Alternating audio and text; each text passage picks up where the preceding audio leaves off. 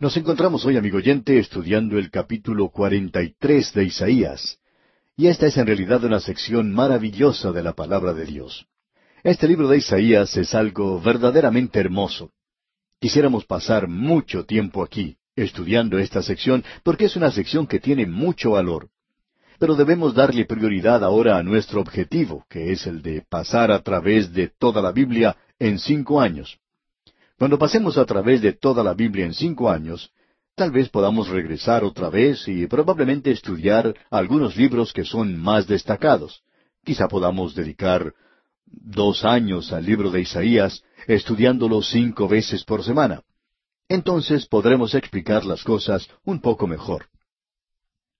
Al llegar ahora al capítulo 43, vemos aquí que Dios creó y redimió a Israel, y que Él nuevamente los elegirá y los restaurará.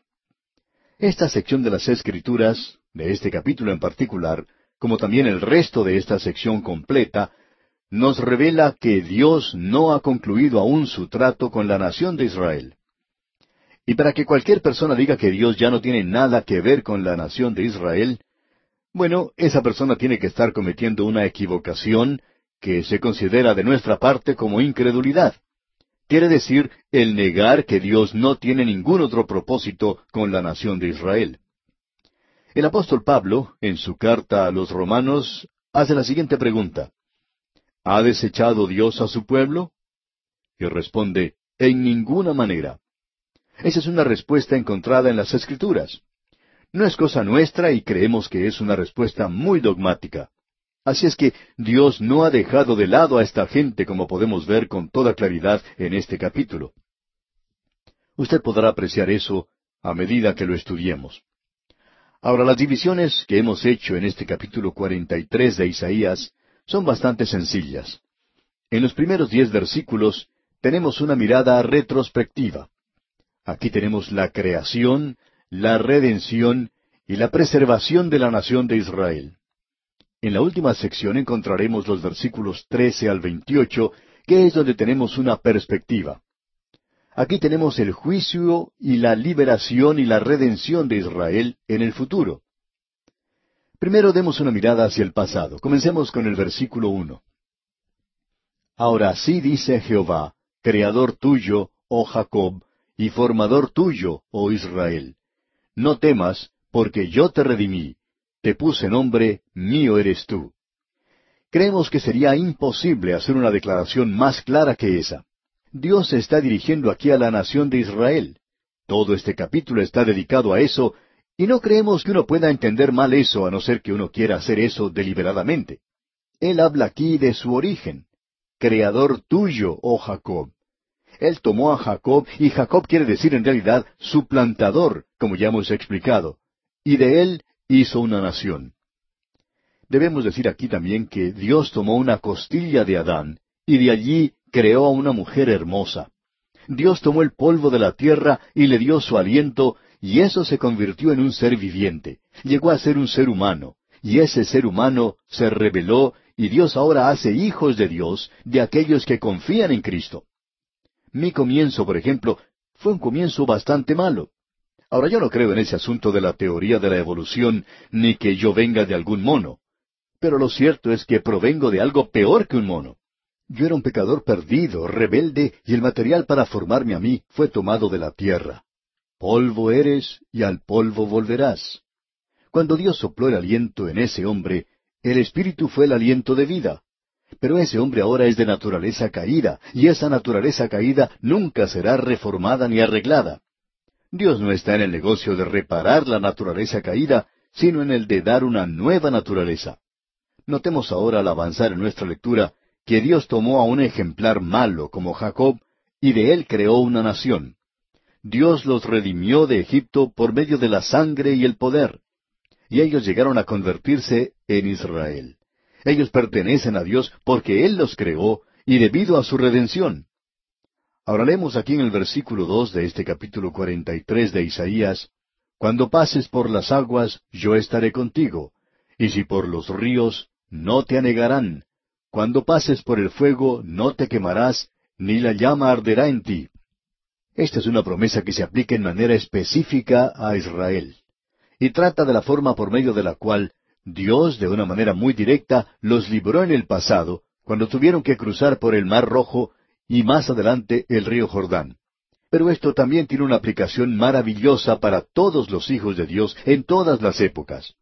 Este es un pasaje de las Escrituras maravilloso. Ya hemos considerado algo similar a esto anteriormente. Ahora aquí dice, cuando pases por las aguas. Y hay aquellos que cantan, salvo soy, sobre la roca y estoy salvado. Y aceptamos eso. Decimos amén a eso. Pero amigo oyente, no sé en cuanto a usted, pero hay veces que descubro en mis experiencias que estoy en aguas bastante profundas. No puedo tocar el fondo. ¿Y qué hace uno en un caso como ese? Bueno, este versículo es algo maravilloso. Aquí dice, cuando pases por las aguas, yo estaré contigo, y si por los ríos, no te anegarán. Bien, pienso que me voy a ahogar, pero Dios interviene y Él me libra, y es entonces cuando yo le estoy necesitando a Él. Cuando todas las cosas están marchando bien y no tengo ningún problema, yo puedo cantar tranquilamente, Roca de la eternidad, fuiste abierta tú por mí. Sé mi escondedero fiel, solo encuentro paz en ti. Pero ¿qué hace uno cuando se encuentra en aguas profundas y no puede tocar el fondo? Bueno, él dice, yo cuidaré que no te ahogues. Y eso es lo que le dijo a la nación de Israel. Ahora, si la nación de Israel pudiera desaparecer de esta tierra, probablemente usted no debería confiar en su propia salvación, porque entonces no sería algo digno de confianza. Pero amigo oyente, usted puede confiar en eso, porque Dios va a hacer dos cosas, una para la nación de Israel y otra para nosotros. Ahora, en el versículo 3 de este capítulo 43 leemos, porque yo, Jehová, Dios tuyo, el Santo de Israel, soy tu Salvador.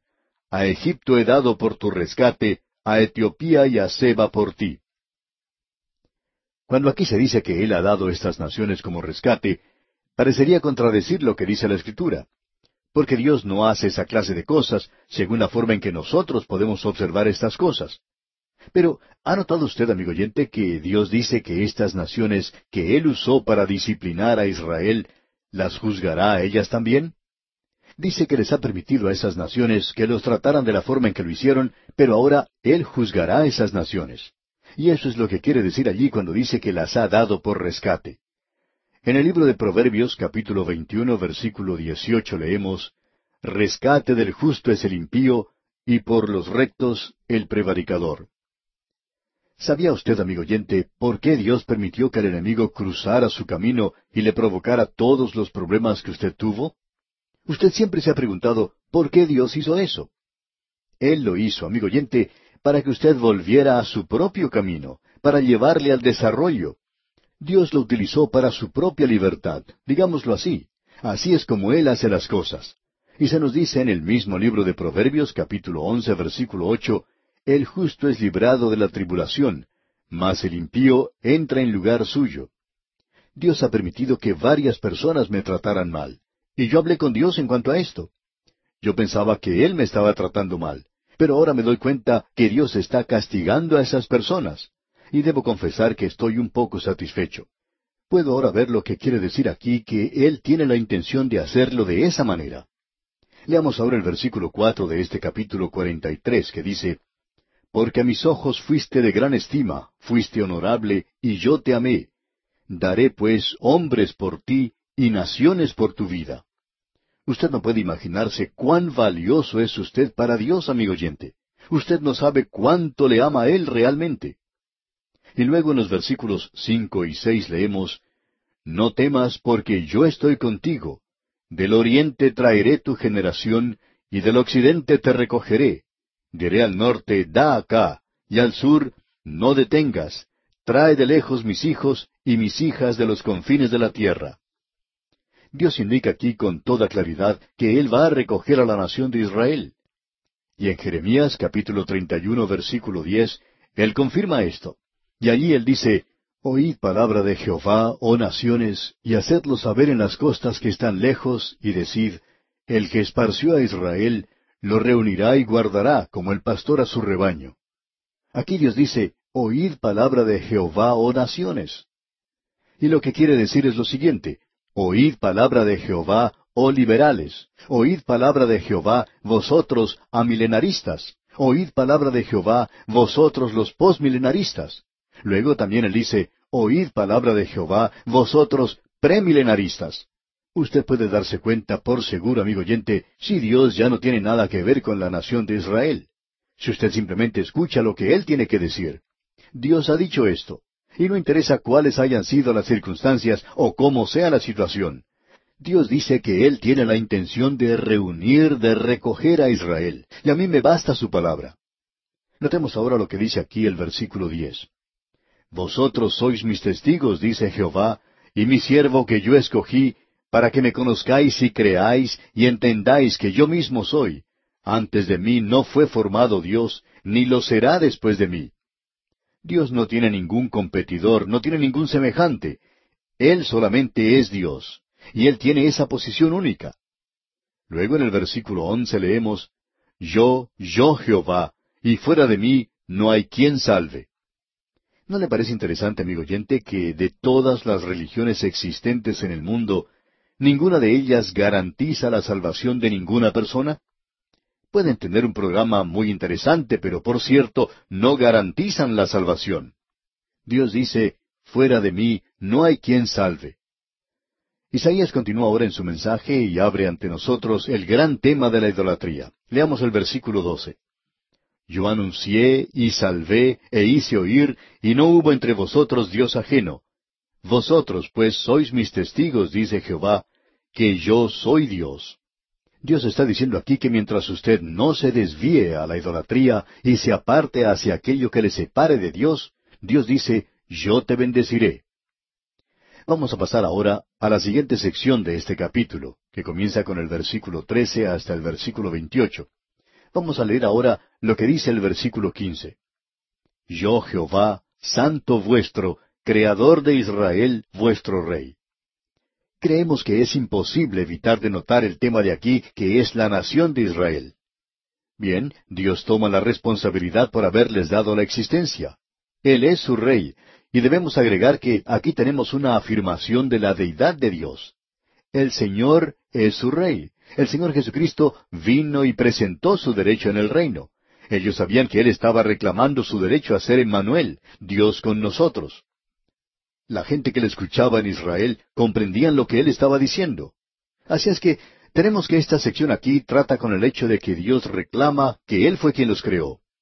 Luego Él dice que aún las bestias del campo le honrarán, los chacales y los pollos del avestruz.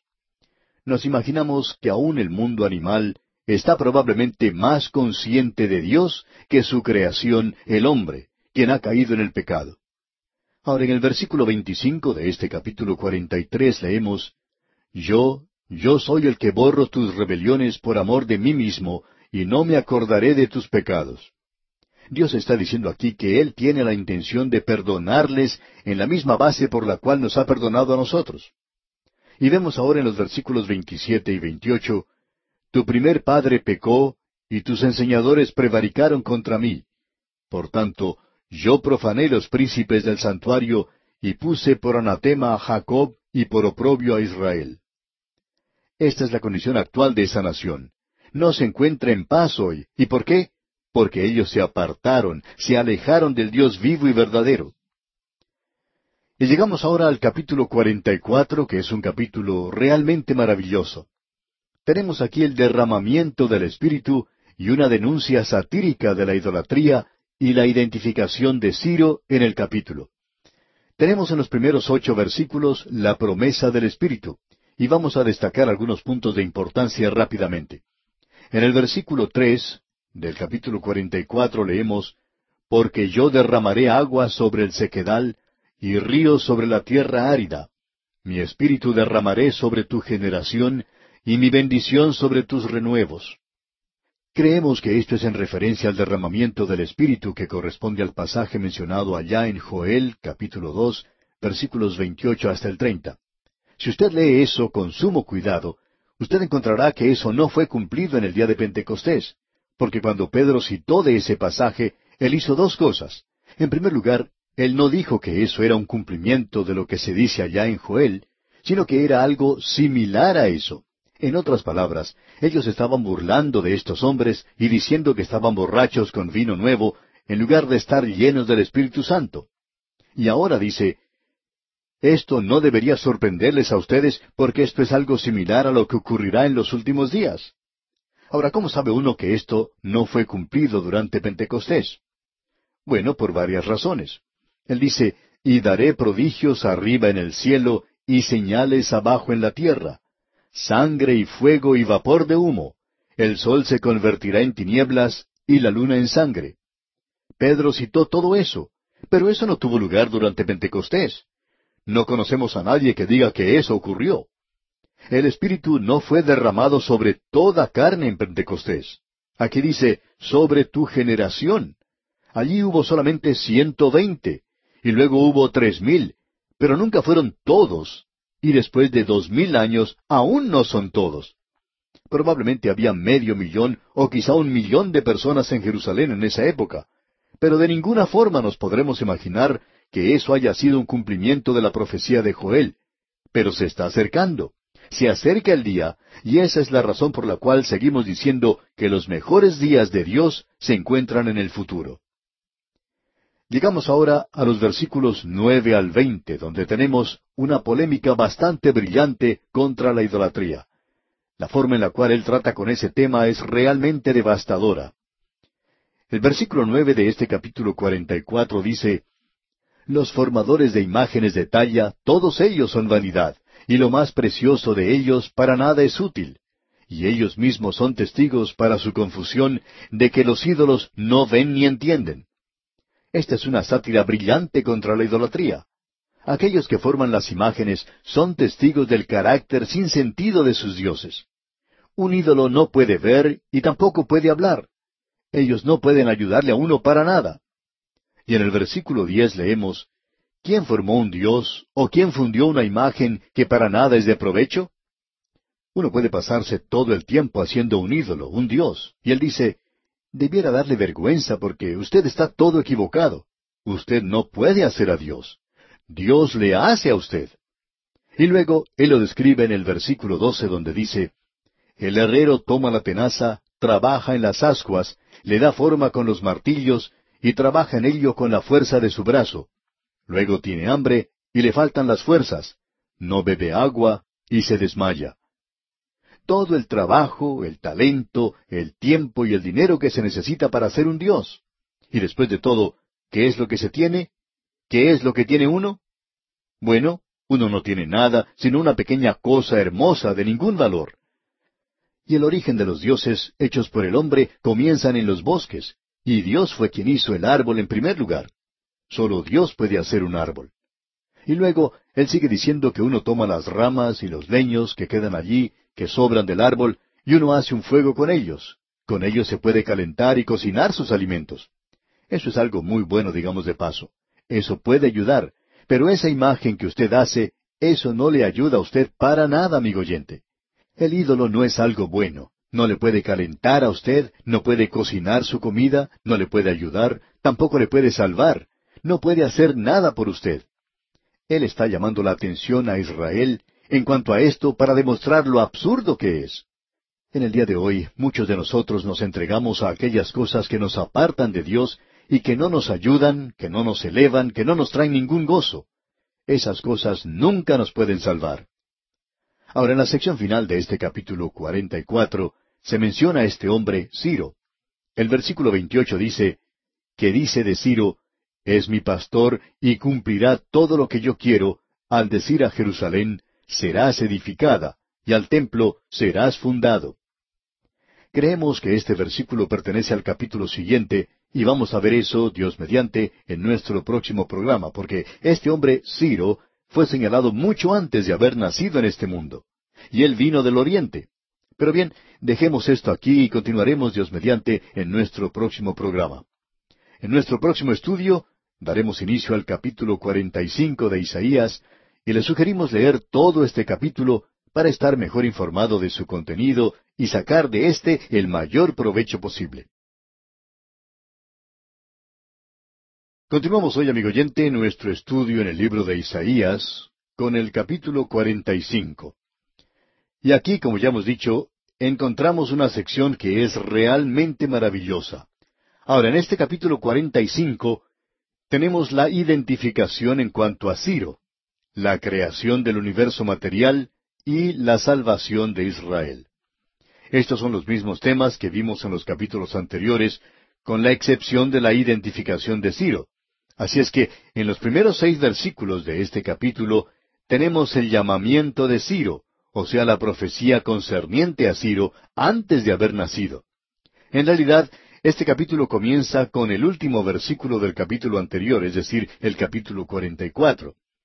Ya hemos visto que esto ocurre en otros lugares de la Biblia, donde el último versículo de un capítulo tendría que haberse colocado en el capítulo que sigue.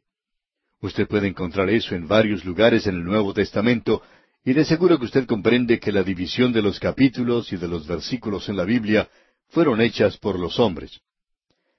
Se cuenta que cierto monje de la Edad Media marcaba las divisiones de capítulos viajando en un burrito por algunos caminos de los Alpes. Cada vez que el burrito se detenía, él se inclinaba hacia adelante y hacía una marca con su pluma. Y esa marca era la que identificaba el final del capítulo. Por supuesto que eso es nada más que una fábula, pero parecería en realidad que fuera así en algunas de las divisiones que tenemos por la forma en que ese capítulo fue dividido. Hay veces que nos damos a pensar que fue el burrito quien hizo las divisiones de los capítulos, porque ciertamente algunos de ellos han sido divididos donde no correspondían. Y esto es lo que tenemos ante nosotros aquí, ya que el versículo 28 del capítulo 44 nos dice, que dice de Ciro, es mi pastor, y cumplirá todo lo que yo quiero, al decir a Jerusalén, serás edificada, y al templo serás fundado. Ese hombre fue señalado 2 siglos antes de haber nacido. Ahora alguien dirá, bueno, ¿por qué sería señalado este hombre por nombre? Bueno, creemos que lo fue por 2 razones. Primordialmente, lo fue por identificación, para que cuando él apareciera, no hubiera ningún motivo para no poder identificar de quién se trataba. Y luego, este hombre fue quien decretó que la nación de Israel regresara a su tierra, y eso es de suma importancia. Y también tenemos otra razón más. La presentamos en último lugar porque, bueno, en realidad no estamos seguros si debería haber sido la primera. Isaías va a identificar a uno nacido de una virgen, y éste era único, y será llamado Emmanuel, Dios con nosotros. Ahora, si en 200 años Isaías va a estar acertado en cuanto a Ciro, entonces, cuando nos movemos unos 700 años más tarde, es decir, de la época de Isaías, y él identifica que en ese período iba a nacer el Mesías, entonces la gente no iba a estar demasiado sorprendida. Por lo menos deberían haber estado preparados para ello, porque Isaías estaba acostumbrado a hacer esa clase de cosas. Así es que podemos notar que existen razones muy buenas por las cuales ese hombre es señalado aquí por nombre. Y Dios le llama aquí a él mi pastor, y dice que él cumplirá todo lo que yo quiero. También indica que él iba a reedificar a Jerusalén. Dios utilizó a los asirios para tomar el reino del norte y llevarlo en cautividad. Él utilizó a Babilonia para destruir a Jerusalén y tomar el reino del sur y llevarlos también a la cautividad, pero esta gente era gente mala. Y Dios los juzgó a ellos por eso. Pero este hombre Ciro es diferente. Él es mi pastor, dice, y él llevará a cabo lo que yo quiero. Creemos que habrá 2 cosas que nos sorprenderán cuando lleguemos al cielo algún día. La primera cosa que nos sorprenderá es que habrá allí gente que nosotros pensábamos que nunca llegaría allí. Y creemos que uno de los que estará allí será Ciro. Ahora, la segunda cosa que nos sorprenderá cuando lleguemos allí al cielo es que allí no estarán algunas personas que nosotros pensamos deberían estar. Sin embargo, no estarán. Creemos que esas serán las 2 sorpresas mayores que recibiremos cuando lleguemos al cielo. Pero confiamos en que usted y yo, amigo oyente, estaremos allí. Y llegaremos allí si hemos cumplido con una condición, y esta es que aceptemos a Cristo como nuestro Salvador personal. Ahora él llama aquí a este hombre mi pastor. Cumplirá todo lo que yo quiero, dice. Esto se puede traducir como hará lo que me plazca. No mi voluntad, sino lo que me plazca. Y esto es algo diferente. Después de todo, Nabucodonosor hizo la voluntad de Dios. Él destruyó a Jerusalén. Y creemos que con el pasar del tiempo, Nabucodonosor llegó al conocimiento del Dios vivo y verdadero bajo el ministerio de Daniel, y eso tuvo lugar durante un período de años. Bien, veamos lo que dice ahora el versículo 1 de este capítulo 45. Así dice Jehová a su ungido, a Ciro, al cual tomé yo por su mano derecha, para sujetar naciones delante de él, y desatar lomos de reyes, para abrir delante de él puertas, y las puertas no se cerrarán. Esta es una profecía muy destacada la que tenemos ante nosotros. Ciro no apareció en las páginas de la historia sino hasta 200 años después de Isaías. Él vino procedente del este, de Persia, y allí se ha descubierto hoy un monumento. En realidad, lo que se descubrió fue una lápida que identifica una tumba, y uno no puede leer eso sin reconocer que allí tenemos a un hombre humilde que había confiado en Dios. La mayoría de los gobernantes de esa época eran personas a las que les gustaba hacer alarde de lo que habían realizado. La mayoría de ellos eran mentirosos. Había que tomar las cosas que ellos decían con sumo cuidado porque eran muy mentirosos. A ellos les gustaba contar cuán grandes y poderosos eran. Era lo que hoy consideramos los políticos modernos. Así es que no se podía confiar demasiado en ellos. Sin embargo, este hombre Ciro no hace cosas así. Sí, él había conquistado el mundo, pero él no se jacta de eso. Tenemos aquí que a él se le llama el ungido de Dios, y esto se aplica solo a la persona del Señor Jesucristo. Sin embargo, aquí se le llama así a Ciro. ¿Por qué? Porque él iba a hacer lo que Dios quería. Él llevó a cabo la voluntad de Dios. Él libró a este pueblo de la cautividad y le permitió que regresara a la tierra prometida. Y él también animó a aquellos que no habían regresado a que enviaran de sus posesiones, a que enviaran regalos de oro, plata y cosas preciosas para aquellos que habían regresado. En ese sentido, él se podía haber considerado como un Mesías gentil de Israel, y una tenue, débil indicación de aquel que vendría más adelante. Ahora, ¿a qué se refiere las puertas mencionadas aquí? Bueno, creemos que son las puertas de Babilonia que fueron cerradas ante Israel y que no permitían que regresara a Palestina. Pero Ciro fue quien las abrió, y él dijo, si quieren salir, pueden hacerlo. Esto hace de esta sección algo muy destacado. Ahora, comenzando con el versículo 7, tenemos la creación del universo al mismo comienzo del tiempo. Aquí se hace una declaración muy destacada, mucho antes de que la ciencia moderna llegara a esta posición. Dios dice en el versículo 7 de este capítulo 45 de Isaías, que formo la luz y creo las tinieblas, que hago la paz y creo la adversidad. Yo, Jehová, soy el que hago todo esto. Ahora, Zaratustra, o Zoroastro, fue un reformador de la religión persa, y en la India hoy hay una religión que se llama zoroastrismo, la cual es una religión dualista. Esa religión enseña que Hormuz es el espíritu del bien o de la luz. Ahora, Dios dice que Él crea la luz, y la luz no es ningún Dios.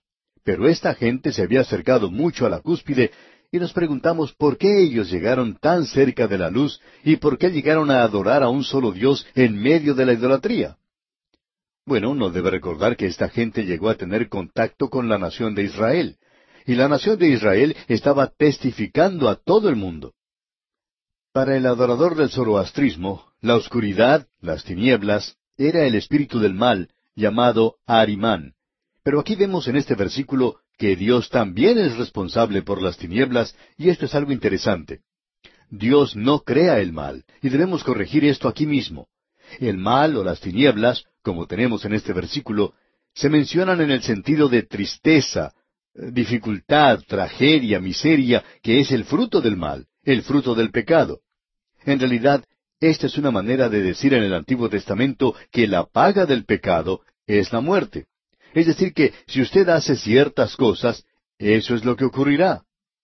En efecto, permítanos presentar algo más aquí, porque estamos viviendo en días cuando la gente dice que el bien y el mal son términos relativos, que cualquier cosa que uno piense que es buena, pues es buena, y usan esta clase de argumento. Bueno, la Biblia dice, no matarás, no hurtarás. Pero, ¿qué es la Biblia? ¿Quién debe obedecerla? ¿Quién debe escuchar al Dios de la Biblia?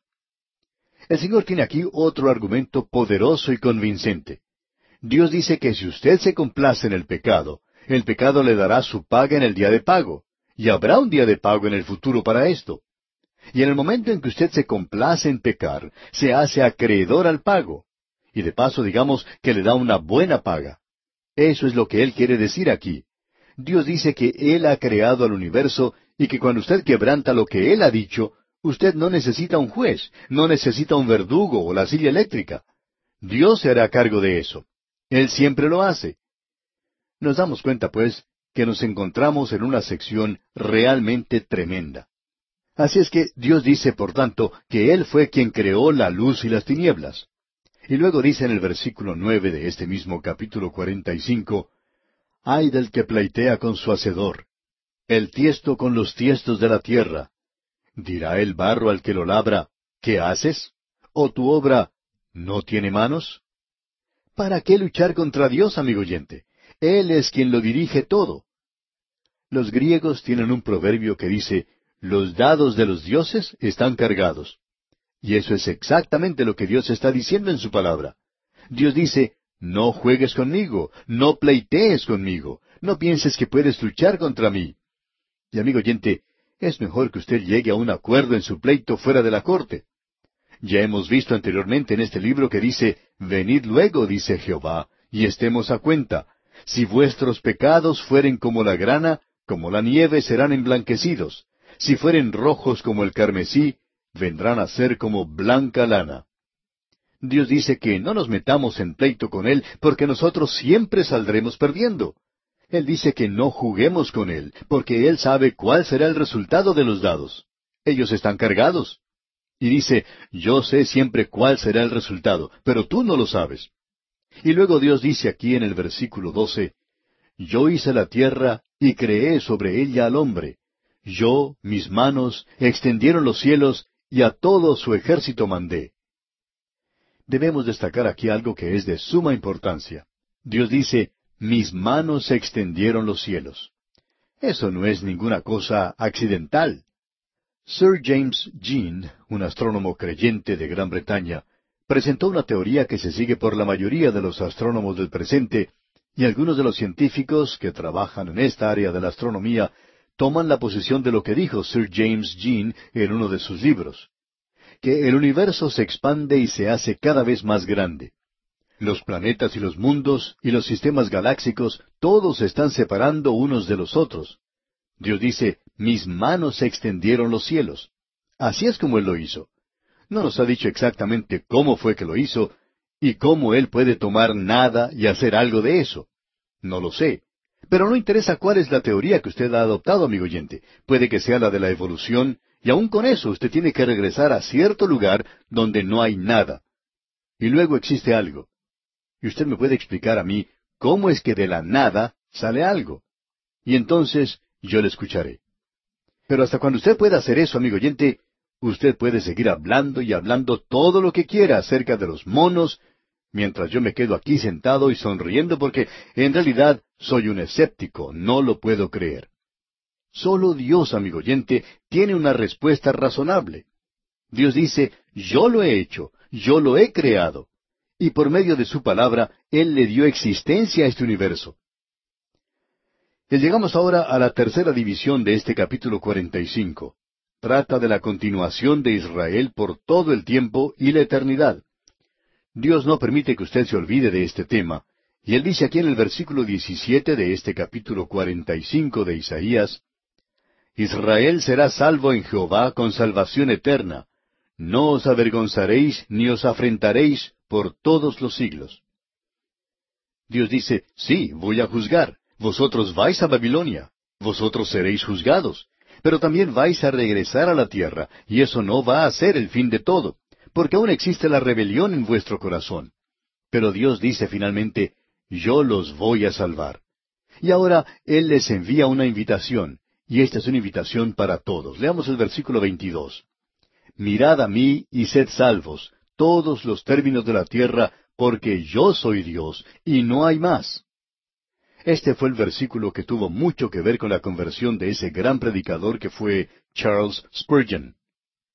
En cierta mañana él tuvo que ir a una iglesia a causa de una gran tormenta de nieve que estaba castigando a la ciudad de Londres.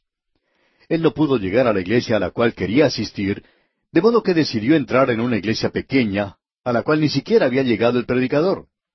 Cierto hombre se levantó, y aun cuando Spurgeon no sabía qué clase de oficio tenía ese hombre, él sí sabía que era una persona bastante ignorante. Y este hombre tomó este versículo como texto esa mañana. Y aun cuando le faltaban los relámpagos, tenía bastante de trueno. Se levantó, pues, y dijo este versículo: Mirad a mí, y sed salvos, todos los términos de la tierra. Y comenzó a hablar acerca de este texto. Ahora Dios dice que usted debe mirar a Él y ser salvo. Y después de decir eso, bueno, se le acabó la imaginación. Él había dicho todo lo que podía decir, así es que comenzó con sus truenos y comenzó a gritar y a golpear el púlpito y dijo: Miren a Dios todos los términos de la tierra y sed salvos.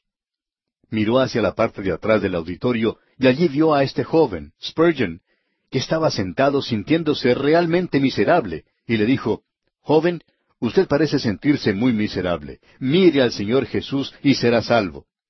Ahora, de paso, debemos decir que Spurgeon era un joven muy brillante, muy inteligente, y Spurgeon dice: Yo miré a Jesús y fui salvo. Un versículo maravilloso, por cierto, y tiene mucho poder aún en el día de hoy. Bien, llegamos ahora al capítulo 46 de Isaías. Tenemos aquí la derrota de los ídolos de Babilonia y la declaración a Israel de la salvación y la denuncia del panteísmo, es decir, la adoración de toda clase de ídolos. En primer lugar tenemos el juicio de los ídolos de Babilonia. Leamos el primer versículo de este capítulo 46. Se postró Bel, se abatió Nebo. Sus imágenes fueron puestas sobre bestias, sobre animales de carga. Esas cosas que vosotros solíais llevar son alzadas cual carga sobre las bestias cansadas. Bel y Nebo eran los dioses de Babilonia. Bel es una abreviación del nombre Baal, de donde tenemos la palabra Baal Zebú, y eso significa Satanás. Nebo quiere decir orador o profeta.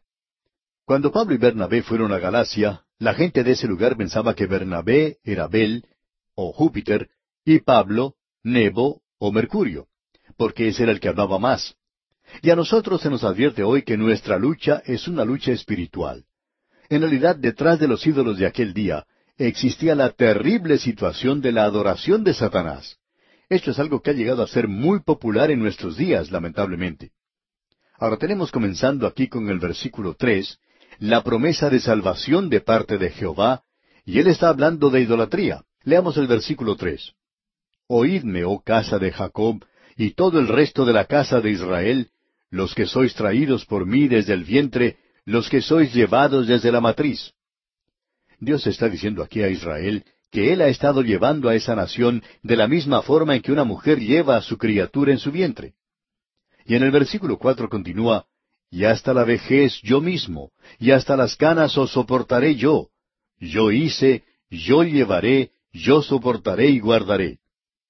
Aquí tenemos la diferencia entre los asuntos falsos y los verdaderos. Y nos gustaría hacer una pregunta, amigo oyente. ¿Le está llevando la religión a usted? ¿O usted está llevando a su religión? Eso es importante. Dios dice: Yo llevo vuestros pecados. Él llevó nuestras enfermedades y sufrió nuestros dolores. Y Él también lleva nuestras cargas, nuestras preocupaciones, como nos dice el apóstol Pedro en su primera epístola, capítulo 5, versículo 7. Echando toda vuestra ansiedad sobre Él, porque Él tiene cuidado de vosotros. Y luego, Dios nos lleva hoy. El eterno Dios es tu refugio, y acá bajo los brazos eternos. Él echó de delante de ti al enemigo, y dijo: destruye. Dios dice: yo llevaré, yo soportaré. Y eso se lo dice a usted, amigo oyente, y me lo dice a mí también. Notemos ahora lo que dice en cuanto a la idolatría aquí en el versículo 5 de este capítulo 46 de Isaías. ¿A quién me asemejáis y me igualáis y me comparáis para que seamos semejantes? Amigo oyente, una de las cosas que el Señor Jesucristo hizo fue no sólo la de redimir a los hombres, sino que Él reveló a Dios cuando vino a esta tierra. Esa es la única forma por la cual nosotros podemos conocer a Dios. Ahora aquí se nos dice cómo hace la gente cuando quiere tener un ídolo. Aquí tenemos una sátira en cuanto a la idolatría. Leamos el versículo 6. Sacan oro de la bolsa y pesan plata con balanzas, alquilan un platero para hacer un dios de ello, se postran y adoran. Ahora hacen construir una imagen de metal que es mucho mejor que la de madera, y es mucho más hermosa y de más valor. Y el dinero del hombre rico se gasta en hacer un ídolo. Es decir que si usted, amigo oyente, no tiene mucho dinero, tiene un Dios barato. Pero si usted es rico, entonces tiene un Dios rico. En realidad, todo se resume al hecho de que el hombre está adorando a su propia mano de obra. Están adorándose a sí mismos. Es una forma de humanismo. Y ahora tenemos la verdadera prueba aquí en el versículo 7, donde dice, se lo echan sobre los hombros, lo llevan y lo colocan en su lugar. Allí se está y no se mueve de su sitio. Le gritan y tampoco responde, ni libra de la tribulación. Escuche lo que Dios les dice a ellos aquí en el versículo 9 ahora. Acordaos de las cosas pasadas desde los tiempos antiguos, porque yo soy Dios y no hay otro Dios, y nada hay semejante a mí. Dios dice, yo los llevo a ustedes. ¡Qué diferencia, amigo oyente! Dios dice, yo llevaré. Finalizamos en este punto hoy porque hay mucho de idolatría moderna en la actualidad. Tenemos que enfrentar esto. ¿Saca algo usted cuando va a la iglesia? ¿Recibe algo cuando escucha este programa radial? Pues bien, si usted no recibe nada, yo le quiero decir algo, amigo oyente, que Dios quiere comunicarle algo a usted. Él tiene algo para usted. Quiere llevarle. Él no quiere que usted le lleve a Él. Hay muchas personas hoy que están cargando con su Dios a cuestas. Y en realidad, esa es una verdadera carga para ellos. Amigo oyente, aquí tenemos la prueba verdadera. Continuaremos Dios mediante en nuestro próximo programa. Mientras tanto, le recordamos leer el capítulo 47 de Isaías, al cual daremos consideración en nuestro próximo programa, pues de esta forma estará usted mejor preparado para nuestro próximo estudio. Llegamos hoy, amigo oyente, a un capítulo importante en el libro de Isaías, el capítulo 47. Aquí se nos presenta por tercera vez el juicio sobre Babilonia. Y el tema de este capítulo en particular es la decadencia y caída de Babilonia. En primer lugar, vimos en los capítulos 13 y 14 la profecía o carga de Babilonia. Luego, en el capítulo 21, también tuvimos el mismo tema, y ahora lo tenemos en el capítulo 47. Tuvimos una sugerencia de esto en el capítulo anterior, el capítulo 46, y allí destacamos eso cuando ese capítulo comenzaba a hablar del juicio de Dios sobre los ídolos. Y en el primer versículo de ese capítulo 46 leímos, se postró Bel, se abatió Nebo, sus imágenes fueron puestas sobre bestias, sobre animales de carga. Y Bel, por supuesto, es como una abreviatura de la palabra Baal. Y también esto se encuentra en la palabra Beelzebú, que es un nombre para Satanás, y ese era el dios de la gente de Babilonia. Y Babilonia fue la madre y origen de toda formación de la idolatría. Quizá tengamos oportunidad de analizar dos cosas que se presentan a través de los libros proféticos, donde se habla mucho acerca de la embriaguez y de la idolatría. Esas son las dos cosas que pueden hacer caer a una nación. Luego también tenemos que Nebo significa el vocero del profeta, y llegó a convertirse en el dios Mercurio entre los romanos. La gente pensaba, por ejemplo, que Pablo era Mercurio cuando él hablaba a los Gálatas. Aquí en el capítulo 47 de Isaías tenemos el juicio sobre Babilonia que parecería estar muy lejos de nosotros hoy, porque este fue un juicio sobre esa nación en aquel día, y Babilonia será reedificada, en otra localidad por supuesto, pero será aún Babilonia, y será reedificada sobre el río Éufrates. El lugar de la antigua Babilonia se encuentra aún hoy a unos 22 kilómetros del río, pero será reedificada y será juzgada. Ahora alguien se puede preguntar, ¿cómo podemos tener aquí un mensaje para nosotros hoy?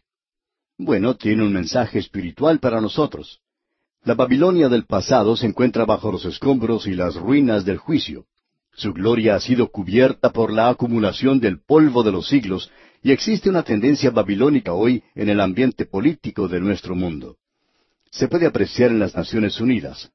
En realidad, una Babel donde se reúnen todos los poderes políticos del mundo, que finalmente será controlada por el hombre de pecado, ese rey malvado, el anticristo. Luego también se puede apreciar la unión de las naciones comercialmente, lo podemos apreciar en las naciones europeas. Tenemos también la unión de grandes grupos religiosos que se está formando con el Consejo Mundial de Iglesias. Aquí podemos ver todo eso en miniatura. Sin embargo, se presenta en una gran escala en la antigua Babilonia. Así es que, en los primeros 5 versículos de este capítulo 47, tenemos la decadencia de Babilonia. Leamos el primer versículo. Desciende y siéntate en el virgen hija de Babilonia. Siéntate en la tierra, sin trono, hija de los caldeos, porque nunca más te llamarán tierna y delicada. Esta palabra desciende, que se utiliza aquí, es la misma palabra que se utilizaría para llamar a un perro, es decir, cuando uno quiere darle una orden a este animal para que se siente, por ejemplo. Eso es interesante. Así es como Dios dice que será tratado el gran poder mundial cuando llegue la hora de hacer descender a esta nación. Así es que Él le dice aquí a Babilonia que descienda. Esta es la misma forma en que el Señor trató con la tormenta en el mar de Galilea. Amigo oyente, allí todavía se tienen tormentas en ese pequeño mar. Y lo que el Señor Jesucristo dijo cuando Él habló a ese mar en aquella oportunidad, si se pudiera traducir literalmente, es como el poner un bozal, como cuando uno le pone un bozal a un perrito. Así es como Él se dirigió a ese mar, y aquí tenemos lo mismo. Ahora, Babilonia es llamada aquí una virgen. ¿Por qué? Bueno, en el estado en que se encontraba entonces, nunca antes había sido capturada por un enemigo. El pasado de Babilonia se extiende hasta Nimrod, Babel, donde se encontraba la Torre de Babel. Y todos esos monumentos que se puede ver en el valle de la zona fueron construidos tomando como ejemplo, como modelo, la Torre de Babel. Luego, aquí se habla de la tremenda humillación de ese lugar. Leamos el versículo 2. Toma el molino y muele harina, descubre tus guedejas, descalza los pies, descubre las piernas, pasa los ríos. Esta es la humillación indescriptible a la cual fue sujetada Babilonia finalmente. Esta nación había tratado mal a Israel y a Jerusalén cuando destruyó esa ciudad. Ahora llegará el día cuando ella será humillada, y aquí se presenta un tema de desnudez. La desnudez hoy se está haciendo un poco popular. Los hombres juegan con el tema de la desnudez hoy como un niño juega con un juguete nuevo, como algo que no deberían estar haciendo, pero ya que está nuevo, juegan con eso hoy, y como resultado, todo el interés en esa clase de cosas hace que la humanidad sea degradada. Porque si uno quita el sexo del cuerpo desnudo del hombre o de la mujer, entonces no tiene nada de atractivo. No fue un accidente que Dios haya dicho que deberíamos usar ropa. Cualquier persona que hoy quiere andar sin ropa, en realidad tiene un verdadero problema. Las personas a las que les gusta hacer cierta clase de cosas, pues son candidatos para visitar al psiquiatra. Así que esto que tenemos aquí sería una humillación terrible para ellos. Y leemos ahora en el versículo 3, será tu vergüenza descubierta, y tu deshonra será vista. Haré retribución, y no se librará hombre alguno. Avanzando ahora hasta el versículo 6, podemos ver allí que Dios se entrega a Israel en las manos de Babilonia. Y Dios aclara aquí a esta gente que la razón por la cual Babilonia fue capaz de tomar a este pueblo fue porque Dios permitió que lo hiciera, no porque Babilonia fuera superior. Ellos se creían poderosos, claro, y se querían acreditar esa victoria, pero estaban equivocados. Porque leemos en el versículo 6, me enojé contra mi pueblo, profané mi heredad, y los entregué en tu mano. No les tuviste compasión, sobre el anciano agravaste mucho tu yugo. Dios entregó a su pueblo en las manos de Babilonia porque ellos habían pecado contra Él, y Él aquí está juzgando a su propio pueblo. Y esto lo veremos más adelante en la profecía de Habacuc. Tenemos allí un gran mensaje de esta profecía. El juicio de Dios a su pueblo es por medio de Babilonia. Esta gente pensaba que era inteligente y muy fuerte, pero Dios dice en los versículos 7 y 8 de este capítulo 47 de Isaías, dijiste, para siempre seré señora, y no has pensado en esto, ni te acordaste de tu postrimería.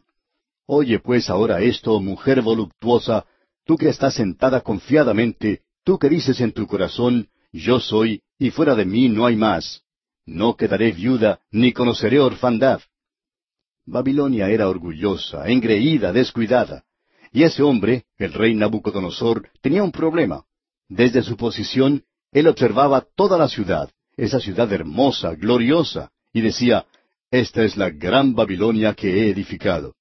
Él no le daba a Dios la gloria que le pertenecía, la gloria que siempre le pertenece solo a Dios. Y Dios entonces le envió a que comiera pasto, a que comiera hierba como los bueyes en el campo. En el día de hoy diríamos que sufría de cierta clase de histeria. Y este hombre no sabía por mucho tiempo quién era él, y vivía como un animal, porque vivió así por mucho tiempo. Ese fue el juicio de Dios sobre él. Ahora, la tercera división que hemos hecho aquí es los detalles que se presentan para la destrucción de Babilonia. Leamos el versículo 10 de este capítulo 47 de Isaías. Porque te confiaste en tu maldad diciendo, nadie me ve. Tu sabiduría y tu misma ciencia te engañaron, y dijiste en tu corazón, yo y nadie más. Este es siempre un gran peligro para una nación y para un hombre, el ser demasiado engreído y creer que es capaz de hacer las cosas por sí mismo. Usted está viviendo ahora en una era cuando los hombres llegan a ser ricos no porque estén haciendo algo grande y bueno o contribuyendo a algo, sino porque se encuentran en un área que rebaja a los hombres en lugar de edificarlos. Usted puede pensar en los millones que se están ganando hoy a través del mundo del entretenimiento, las diversiones en los eventos atléticos y físicos, y también la gran cantidad de dinero que se gana a través de los espectáculos, los clubes nocturnos y cosas por el estilo. Eso no edifica a la gente, sino que los destruye.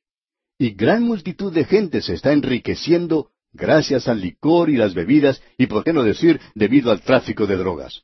Gran cantidad de personas sufren las consecuencias de las bebidas, aun cuando ocupen cargos de importancia en los bancos y los negocios de la ciudad. Esos negocios comienzan a perder dinero, comienzan a decaer debido al mal juicio en hacer decisiones de la gente que está bajo la influencia de las bebidas. ¡Qué cuadro el que tenemos aquí, amigo oyente!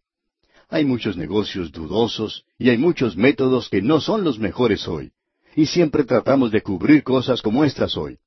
Pero Dios ve estas cosas y las va a juzgar, de la misma forma en que juzgó a Babilonia. Ahora, en el versículo 12 tenemos el dilema de Babilonia, y continúa a través del resto de este capítulo 47. Leamos el versículo 12. Estate ahora en tus encantamientos y en la multitud de tus hechizos, en los cuales te fatigaste desde tu juventud. Quizá podrás mejorarte, quizá te fortalecerás. En una forma sarcástica, satírica quizá, Dios está urgiendo a Babilonia a que regrese a las hechicerías y los sortilegios. Ellos practicaban eso, pero ahora se encontraban en problemas. Y entonces les dice, bueno, ustedes confiaban en estas cosas, y ahora los ha llevado a este problema. ¿Por qué no confían en eso? ¿Por qué no descansan en cosas como esas? Así es que esa gente se encuentra en un estado muy confuso. Continúa el Señor hablando ahora en el versículo 13. Te has fatigado en tus muchos consejos. Este grupo de gente sugiere esto, y el otro grupo sugiere aquello. ¿Y qué sucede? Bueno, la ciudad vive ahora de acuerdo a su nombre, Babilonia. Babilonia quiere decir confusión, y la confusión les rodea. La gran ciudad que antes dependía de su fuerza y poder económico llegó a ser grande en su día. Pero algo ha ocurrido con la nación. Está agonizando. Usted y yo estamos viviendo en un día, amigo oyente, cuando nuestros países están produciendo gran cantidad de productos. Pero algo anda mal, y nosotros no nos enfrentamos con los problemas. Es algo inmoral hoy. Es en realidad que nuestros países se han apartado del Dios vivo y verdadero. ¿Qué cuadro el que tenemos aquí? ¿Dice usted que esta gran nación antigua que parece tan separada de nosotros y sin ninguna relación, no tiene un mensaje para nosotros hoy? Amigo oyente, aún los escombros de la gran Babilonia están clamando hacia nosotros.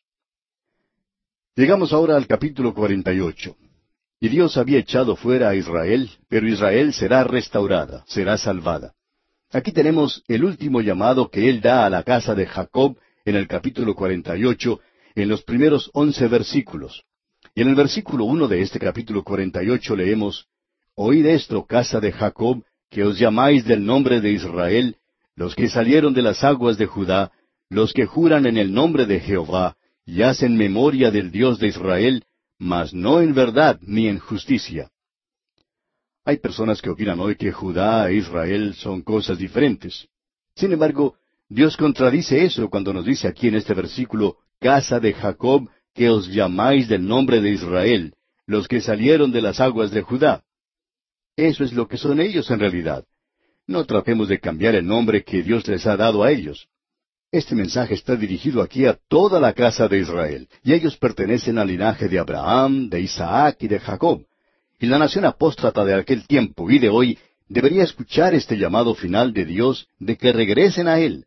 Y la solución en el futuro no se encuentra en volverse hacia alguna de las naciones poderosas del presente, ni hacia las naciones árabes. Es el volverse a Dios hoy. Esa es la solución para el presente y esa es la solución para nosotros hoy.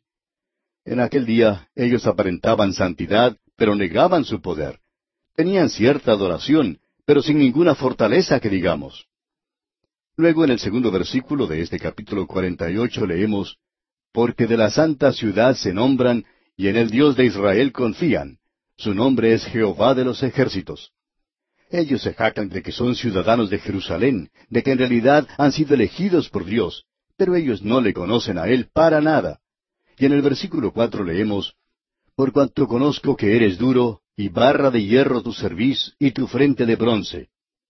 En el mismo comienzo, cuando Dios les sacó de Egipto, Él les dijo, yo sabía que vosotros erais duros de cerviz. Amigo oyente, Dios no los eligió a ellos porque fueran superiores, y Dios no nos ha elegido a nosotros porque seamos superiores. Dios nos ha elegido gracias a su gracia, porque Él vio nuestra gran necesidad. Y ahora, en la segunda división de este capítulo, tenemos el llamado de Dios al remanente de Israel. Escuche lo que dice aquí en el versículo 12. Óyeme, Jacob, y tú, Israel, a quien llamé, yo mismo, yo el primero, yo también el postrero.